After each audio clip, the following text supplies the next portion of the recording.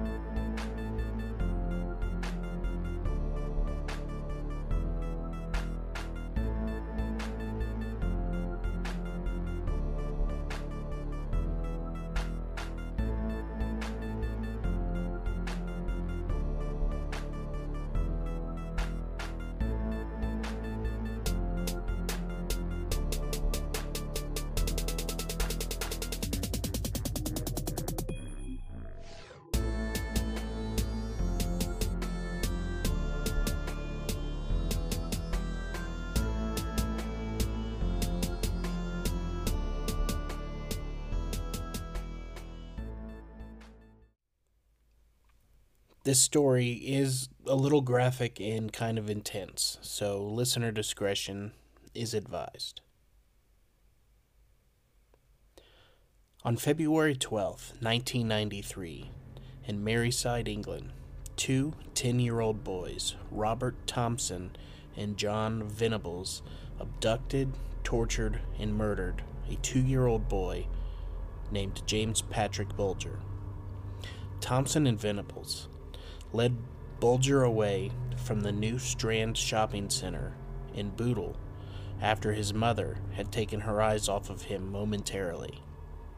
His mutilated body was found on a railway line 2.5 miles away in Walton, Liverpool, 2 days later.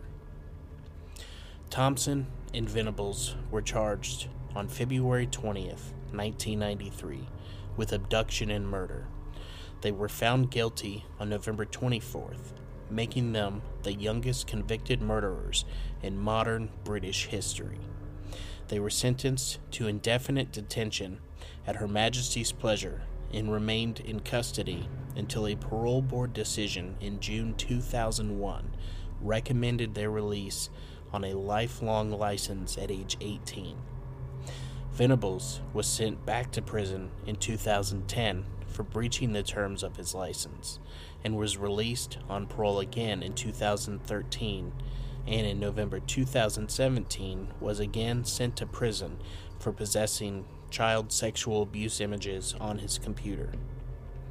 The Bulger case has prompted widespread debate on how to handle young offenders when they are sentenced or released from custody. CCTV at the New Strand shopping center in Bootle on February 12th showed Thompson and Venables casually observing children, apparently selecting a target. The boys were playing truant from their local primary school, which they did regularly. Throughout the day, Thompson and Venables were seen shoplifting various items, including candy, batteries, a troll doll, and a can of blue modeling paint. One of the boys later revealed that they were planning to abduct a child, lead him to the busy road alongside the shopping center, and push him into the oncoming traffic. That same afternoon, 2-year-old James Patrick Bulger from Kirkby went with his mother Denise to the New Strand shopping center. While inside the A.R. Tim's butcher shop on the lower floor of the center at around 3:40 p.m., Denise, who had let go of her son's hand to pay for her shopping, realized that her son was now missing. Thompson and Venables had approached him, took him by the hand, and led him out of the shopping center. The moment was caught on CCTV at 3:42. The boys then took Bulger to the Leeds and Liverpool Canal, around a quarter mile from the New Strand shopping center, where they dropped him on his head and he suffered injuries to his face. The boys joked about pushing Bulger into the canal. An eyewitness said that when he saw Bulger at the canal, the boy was, quote, crying his eyes out. The boys went on a 2.5-mile walk across Liverpool. They were seen by around 38 people, and most bystanders did nothing to intervene. 2 people challenged Thompson and Venables, but they either claimed that Bulger was their brother or that he was lost and that they were taking him to a police station. At one point, the boys took him into a pet shop from which they were ejected. Eventually, the boys arrived in Walton. With Walton Lane Police Station across the road, they hesitated, then led Bulger up a steep bank to a railway line near the former Walton and Anfield Railway Station, close to Walton Park Cemetery. One of the boys threw the blue paint that they had shoplifted earlier into Bulger's left eye. They kicked him, stomped on him, and threw bricks and stones at him. They placed batteries in his mouth and may have inserted some into his anus, although none were found there. Finally, the boys dropped a 22-pound railway fish plate on Bulger.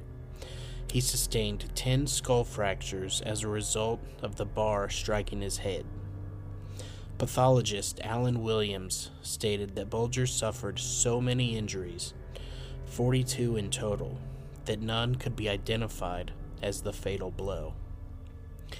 Thompson and Venables laid Bulger across the railway tracks and weighted his head down with rubble, hoping that a train would hit him and his death would be ruled an accident. After they left the scene, his body was cut in half by a train. Bulger's severed body was discovered by a group of children 2 days later. A forensic pathologist testified that Bulger died before he was struck by the train.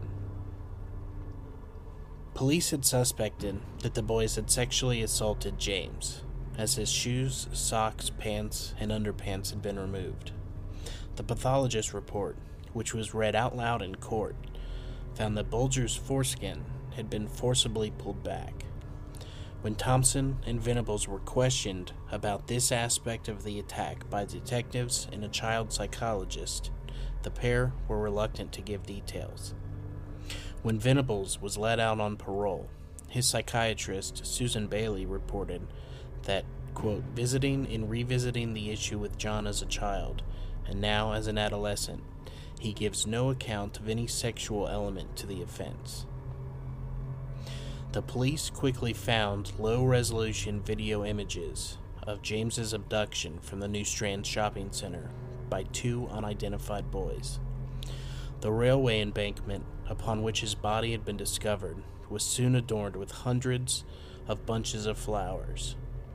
The family of one boy, who was detained for questioning but subsequently released, had to flee the city due to threats from vigilantes. The breakthrough came when a woman, upon seeing slightly enhanced images of the 2 boys on national television, recognized Venables and remembered seeing him playing truant with Thompson in the Bootle area that day. She contacted the police and the boys were arrested. The fact that the suspects were so young came as a shock to investigating officers, headed by Detective Superintendent Albert Kirby of Maryside Police. Early press reports and police statements have referred to James being seen with 2 youths, suggesting that the killers might have been teenagers. The ages of the boys being difficult to ascertain from the images captured by the CCTV. Forensic tests confirmed that both boys had the same blue paint on their clothing as found on James's body. Both had blood on their shoes. The blood on Thompson's shoe was matched to Bulger's through DNA tests. A pattern of bruising on James's right cheek matched the features of the upper part of a shoe worn by Thompson, and paint mark in the toe cap of one of Venable's shoes indicated that he must have used some force when he kicked James. Thompson is said to have asked the police whether James had been taken to a hospital to, quote, get him alive again. The boys were each charged with the murder of James Bulger on February 20th, 1993, and appeared at South Sefton Youth Court on February 22nd, where they were remanded in custody to await trial. In the aftermath of their arrest, and throughout the media accounts of their trial, the boys were referred to as Child A and Child B. Awaiting trial, they were held in the secure units where they would eventually be sentenced to be detained at Her Majesty's pleasure. Up to 500 protesters gathered at the magistrate's court in the Metropolitan Borough of Sefton during the boys' initial court appearances. The parents of the accused were moved to different parts of the country and assumed new identities following death threats from vigilantes. The full trial opened at Sessions House, Preston, on November 1st, 1993, conducted as an adult trial with the accused in the dock away from their parents, and the judge and court officials in legal regalia. The boys denied the charges of murder, abduction, and attempted abduction.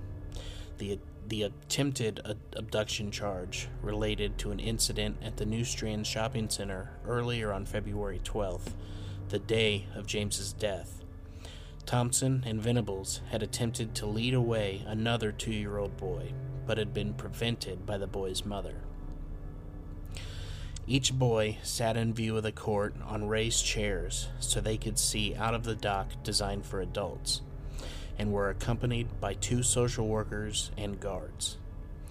Although they were separated from their parents, they were within touching distance when their families attended the trial.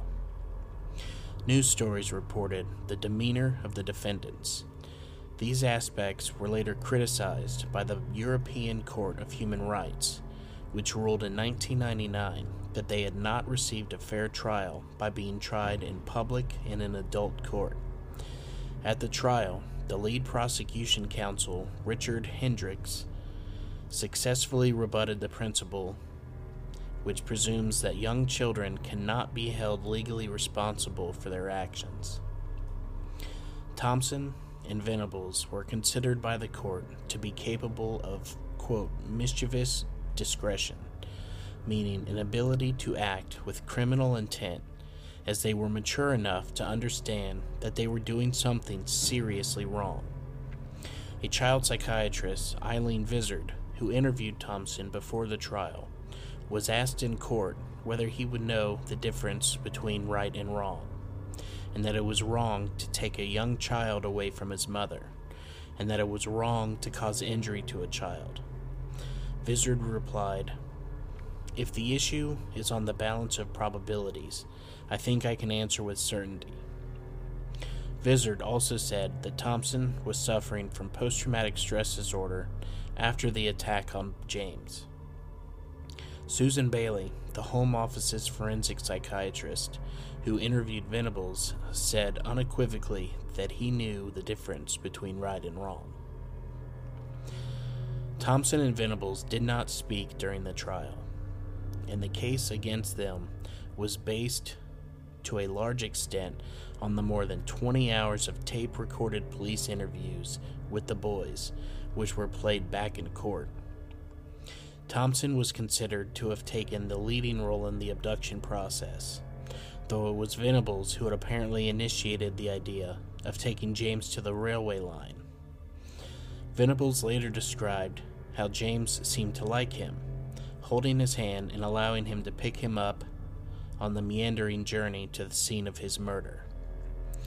Lawrence Lee, who was the solicitor of Venables during the trial, later said that Thompson was one of the most frightening children he had ever seen, and compared him to the Pied Piper. After his appearances in court, Venables would strip off his clothes, saying, quote, "I can smell James like a baby smell." The prosecution admitted a number of exhibits during the trial, including a box of 27 bricks, a blood-stained stone, James's underpants, and the rusty iron bar described as a railway fish plate. The pathologist spent 33 minutes outlining the injuries sustained by James. Many of those to his legs had been inflicted after he was stripped from the waist down. Brain damage was extensive and included a hemorrhage. The boys, by then aged 11, were found guilty of James's murder at the Preston court on November 24, 1993, becoming the youngest convicted murderers of the 20th century. The judge, Mr. Justice Moreland, told Thompson and Venables that they had committed a crime of unparalleled evil and barbarity. In my judgment, your conduct was both cunning and very wicked. Moreland sentenced them to be detained at Her Majesty's pleasure with a recommendation that they should be kept in custody for, quote, a very, very many years to come, recommending a minimum term of 8 years. That's not enough. At the close of the trial, the judge lifted reporting restrictions and allowed the names of the killers to be released, saying, "I did this because the public interest overrode the interest of the defendants. There was a need for an informed public debate on crimes committed by young children." David Omond later criticized this decision and outlined the difficulties created by it in his 2010 review of the probation service's handling of the case. Shortly after the trial, and after the judge had recommended a minimum sentence of 8 years, Lord Taylor of Gosforth, the Lord Chief Justice, recommended that the two boys should serve a minimum of 10 years, which would have made them eligible for release in February 2003 at the age of 20. The editors of The Sun handed a petition bearing nearly 280,000 signatures to Michael Howard, the Home Secretary, in a bid to increase the time spent by both boys in custody. This campaign was successful, and Howard announced in July 1994 that the boys would be kept in custody for a minimum of 15 years, meaning that they would not be considered for release until February 2008, by which time they would be 25 years old. Lord Donaldson criticized Howard's intervention, describing the increased tariff as institutionalized vengeance by a politician playing to the gallery. The increased minimum term was overturned in 1997 by the House of Lords that ruled it unlawful for the Home Secretary to decide on minimum sentences for young offenders. The High Court of Justice and European Court of Human Rights have since ruled that although the Parliament may set minimum and maximum terms for individual categories of crime, it is the responsibility of the trial judge, with the benefit of all the evidence and argument from both prosecution and defense counsel, to determine the minimum term in individual criminal cases. Tony Blair, then Shadow Home Secretary, gave a speech in Wellingborough during which he said, "We hear of crimes so horrific they provoke anger and disbelief in equal proportions. These are the ugly manifestations of a society that is becoming unworthy of that name." Prime Minister John Major said that society needs to condemn a little more and understand a little less. The trial judge, Mr. Justice Moreland, stated that exposure to violent videos might have encouraged the action of Thomas and Venables. This was disputed by David McLean, the Minister of the State at the Home Office at the time, who said that police had found no evidence linking the case with, quote, video nasties. Some British tabloid newspapers claimed that the attack on James Bulger was inspired by the film Child's Play 3 and campaigned for the rules on, quote, video nasties to be tightened. During the police investigation, it emerged that Child's Play 3 was one of the film that Venable's father had rented in the months prior to the killing, but it was not established that Venables had ever watched it. One scene in the film shows the malevolent doll Chucky being splashed with blue paint during a paintball game. A Maryside detective said, "We went through something like 200 titles rented by the Venables family. There were some you and I wouldn't want to see, but nothing, no scene or plot or dialogue where you could put your finger on the freeze button and say that influenced a boy to go out and commit murder." Inspector Ray Simpson of Maryside Police commented, "If you're going to link this murder to a film, you might as well link it to the Railway Children. The Criminal Justice and Public Order Act 1994 clarified the rules on the availability of certain types of video material to children." After the trial, Thompson was held at the Barton Moss Secure Care Center in Manchester. Venables was detained in Vardy House, a small 8-bed unit at Red Bank Secure Unit in St. Helens on Maryside. These locations were not publicly known until after the boys' release. Details of the boys' lives were recorded twice daily on running sheets and signed by the member of staff who had written them. The records were stored at the units and copied to officials in Whitehall. The boys were taught to conceal their real names and the crime that they had committed, which resulted in their being in the units. Venable's parents regularly visited their son at Red Bank, just as Thompson's mother did, every 3 days at Barton Moss. The boys received education and rehabilitation. Despite initial problems, Venables was said to have eventually made good progress at Red Bank, resulting in him being kept there for the full 8 years, despite the facility only being a short-stay remand unit. Both boys were reported to suffer post-traumatic stress disorder, and Venables in particular told of experiencing nightmares and flashbacks of the murder. In 1999, lawyers for Thompson and Venables appealed to the European Court of Human Rights that the boys' trial had not been impartial, since they were too young to follow proceedings and understand an adult court.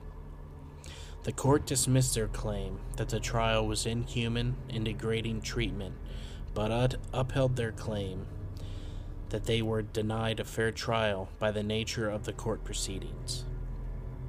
The court also held that the Home Secretary's intervention had led a highly charged atmosphere, which resulted in an unfair judgment.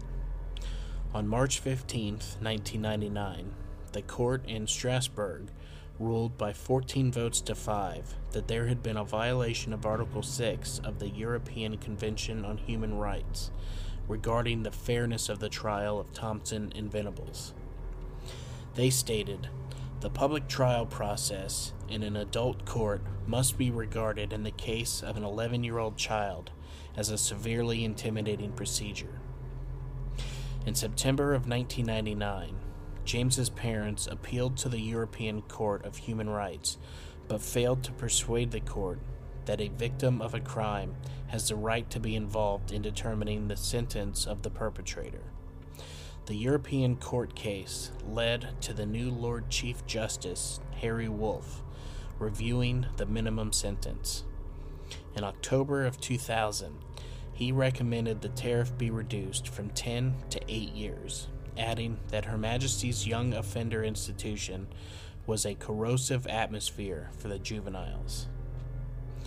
In June 2001, after a 6-month review, the parole board ruled that the boys were no longer a threat to public safety and could be released, as their minimum tariff had expired in February of that year. Home Secretary David Blunkett approved the decision, and they were released a few weeks later on lifelong license after serving 8 years. It was reported that both boys were given new identities and moved to secret locations under a witness protection-like program.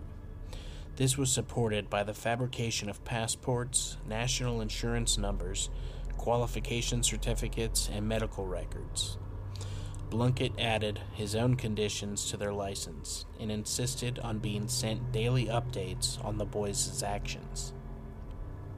The terms of their release included the following. They were not allowed to contact each other or the Bulger family. They were prohibited from visiting the Maryside region. Curfews may be imposed on them, and they must report to probation officers. If they breached the rules or were deemed a risk to the public, they could be returned to prison.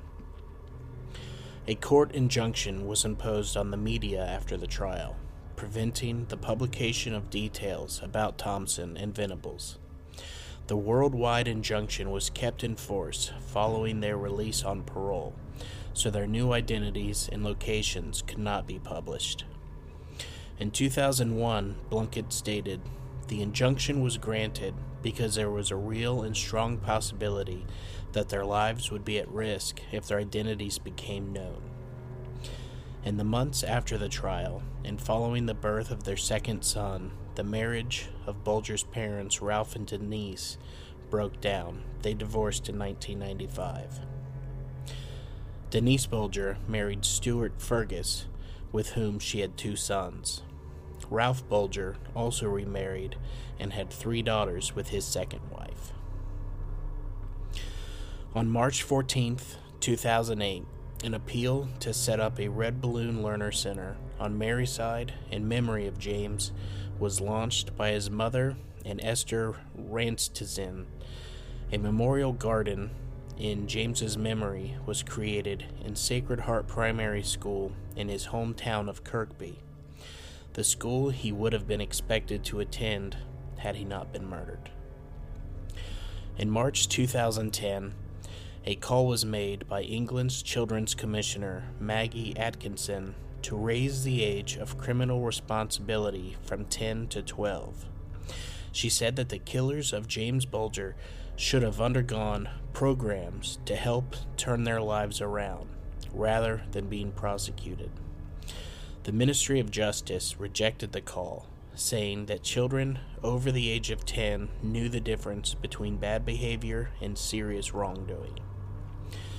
During Venables and Thompson's incarcerations, the court order protecting their identities was renewed, but details about them, both real and fabricated, gradually leaked into the press and via the internet. The Observer revealed that both Venables and Thompson had passed A-levels during their sentences. The paper also stated that James's family's lawyers had consulted psychiatric experts in order to present the parole panel with a report that suggested that Thompson is an undiagnosed psychopath, citing his lack of remorse during his trial and arrest. That report was ultimately dismissed. However, Thompson's lack of remorse at the time, in stark contrast to Venables, led to considerable scrutiny from the parole panel. Upon release, both Thompson and Venables had lost all trace of their Liverpool accent. In a psychiatric report prepared in 2000 before Venables' release, he was described as posing a trivial risk to the public and unlikely to reoffend. The chances of his successful rehabilitation were described as very high. The Manchester Evening News published details that suggested the names of the secure institutions in which the pair were housed, in breach of the injunction against publicity that had been renewed in early 2001. In December that year, the paper was fined £30,000 for contempt of court in order to pay cost of £120,000. No significant publication or vigilante action against Thompson or Venables has occurred. Despite this, Bulger's mother, Denise, told how in 2004 she received a tip from an anonymous source that helped her locate Thompson. Upon seeing him, she was paralyzed with hatred and was unable to confront him. In April of 2007, documents released under the Freedom of Information Act confirmed that the Home Office had spent £13,000 on an injunction to prevent a foreign magazine from revealing the new identities of Thompson and Venables. In April 2010, a 19-year-old man from the Isle of Man was given a 3-month suspended prison sentence for falsely claiming in a Facebook message that one of his former colleagues was Thompson. In passing sentence, Deputy High Bailiff Alistair Montgomery said that the teenager had, quote, put that person at significant risk of serious harm and in a perilous position by making the allegation. In March 2012, a 26-year-old man from Chorley, Lancashire, was arrested after allegedly setting up a Facebook group with the title, "What Happened to Jamie Bulger Was Fucking Hilarious." The man's computer was seized for further investigations. Good, he should have been arrested. That is a horrible Facebook group. On February 25th, 2013, the Attorney General's office announced that it was instituting contempt of court proceedings against several people who had allegedly published photographs online showing Thompson or Venables as adults. A spokesman commented, "There are many different images circulating online claiming to be of Venables or Thompson. Potentially innocent individuals may be wrongly identified as being one of the two men and placed in danger. The order and its enforcement is therefore intended to protect not only Venables and Thompson, but also those members of the public who have been incorrectly identified as being one of the two men." On April 26, 2013, 2 men received suspended jail sentences of 9 months after admitting to contempt of court by publishing photographs that they claimed to be of Venables and Thompson on Facebook and Twitter. The posts were seen by 24,000 people. According to BBC legal correspondent Clive Coleman, the purpose of the prosecution was to ensure that the public was aware that internet users were also subject to the law of contempt. On November 27, 2013, a man from Liverpool received a 14-month suspended prison sentence for posting images on Twitter claiming to show Venables. On January 31, 2019, a man and a woman pled guilty to 8 contempt of court offenses at the High Court after they admitted to posting photos on social media that they claimed identified Venables.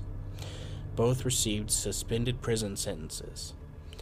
In March 2019, actress Tina Malone was given an 8-month suspended prison sentence for posting Venables' identity on Facebook. In January 2020, a 53-year-old woman from Manford in South Wales received a prison sentence of 8 months, suspended for 15 months. In November 2017, she had published an alleged photograph of Venables on Facebook with the advice, "Share this as much as possible." Lord Justice Nigel Davis said that the offense was close to the line for an immediate prison sentence, but suspended the sentence after observing an early admission of guilt and remorse by the woman.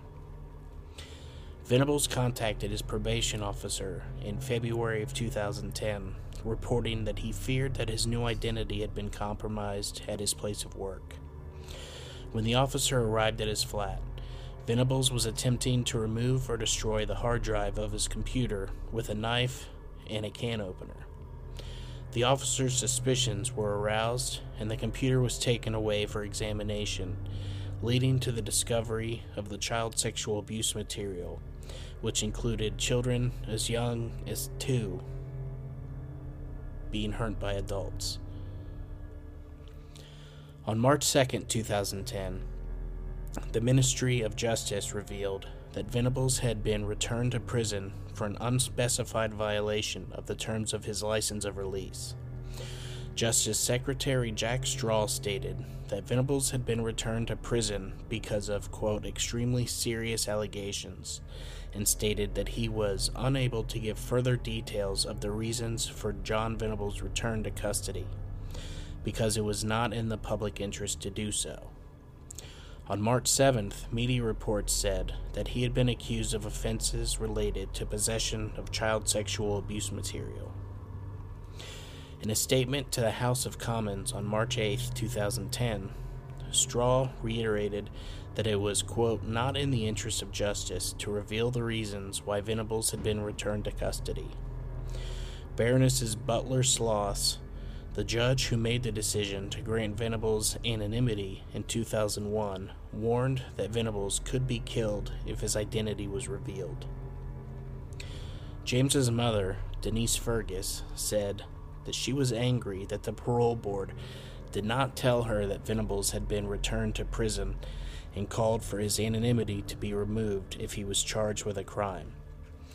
A spokesperson for the Ministry of Justice stated that there was a worldwide injunction against publication of either killer's location or new identity.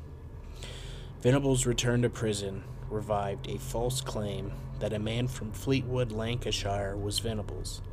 While the claim was reported and dismissed in September 2005, it reappeared in March 2010 when it was circulated wildly via SMS message and Facebook.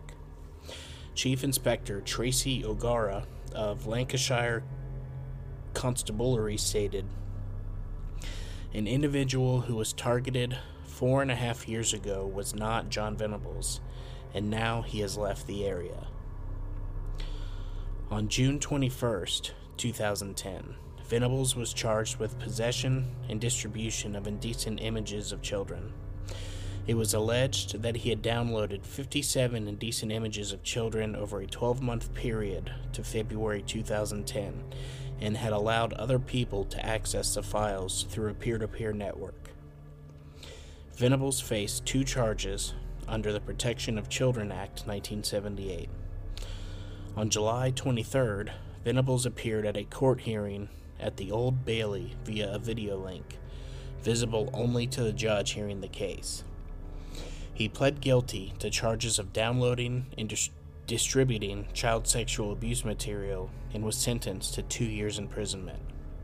At the court hearing, it emerged that Venables had posted in online chat rooms as a 35-year-old Dawn Smith and supposedly married a woman from Liverpool who boasted about abusing her 8-year-old daughter in the hope of obtaining further materials. The judge, Mr. Justice David Bean, ruled that Venables' new identity could not be revealed, but the media were allowed to report that he had been living in Cheshire at the time of his arrest. The High Court also heard that Venables had been arrested on suspicion of a fray in September 2008, following a drunken street fight with another man. Later that year, he was cautioned for possession of cocaine. In November of 2010, a review of the National Probation Service handling of the case by David Omand found that probation officers could not have prevented Venables from downloading the child sexual abuse material. Harry Fletcher, the Assistant General Secretary of the National Association of Probation Officers, said that only 24-hour surveillance would have stopped him. Venables was eligible for parole in July of 2011. On June 27, 2011, the parole board decided that he would remain in custody and that his parole would not be considered again for at least another year. In late June 2019, it was reported that British officials had considered resettling Venables in Canada, Australia, or New Zealand due to the high cost behind protecting his anonymity. British authorities had reportedly spent £65,000 in legal fees to keep his identity a secret. In response to media coverage, Prime Minister Jacinda Ardern remarked that due to his criminal history, Venables would need an exemption under New Zealand's Immigration Act. and that he should, quote, not bother applying.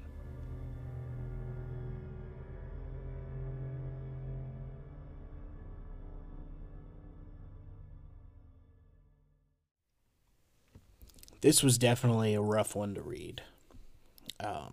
My opinion, I feel like those two boys, they should have been put in jail for life. I know that's not something they do over in Europe. They look at really long prison sentences as cruel and unusual punishment.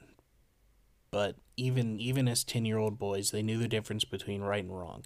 They knew what they were doing was wrong, and they still did it. They went out of their way to kidnap, torture, and murder a 2-year-old little boy. They should spend the rest of their life in jail. And the fact that they spent so much money trying to hide their identities after they released them, after just a ludicrously short amount of time in jail, not long enough, and then to threaten other people with jail time for basically outing them and letting people know who they became. I'll never agree with that. They should have spent the rest of their life in jail. But that is going to do it for today's episode. I hope that you enjoyed the story or became enraged by it like I did. If you did, could you please rate and review on Spotify and Apple Podcasts? A 5-star rating really helps others to find the show. Don't forget to join us on Facebook, follow us on Instagram, and subscribe on YouTube. We've had an influx of new members in the Ohio Unsolved Facebook group, so welcome to everybody. There's been over 100 people in the last few days, so welcome to the show.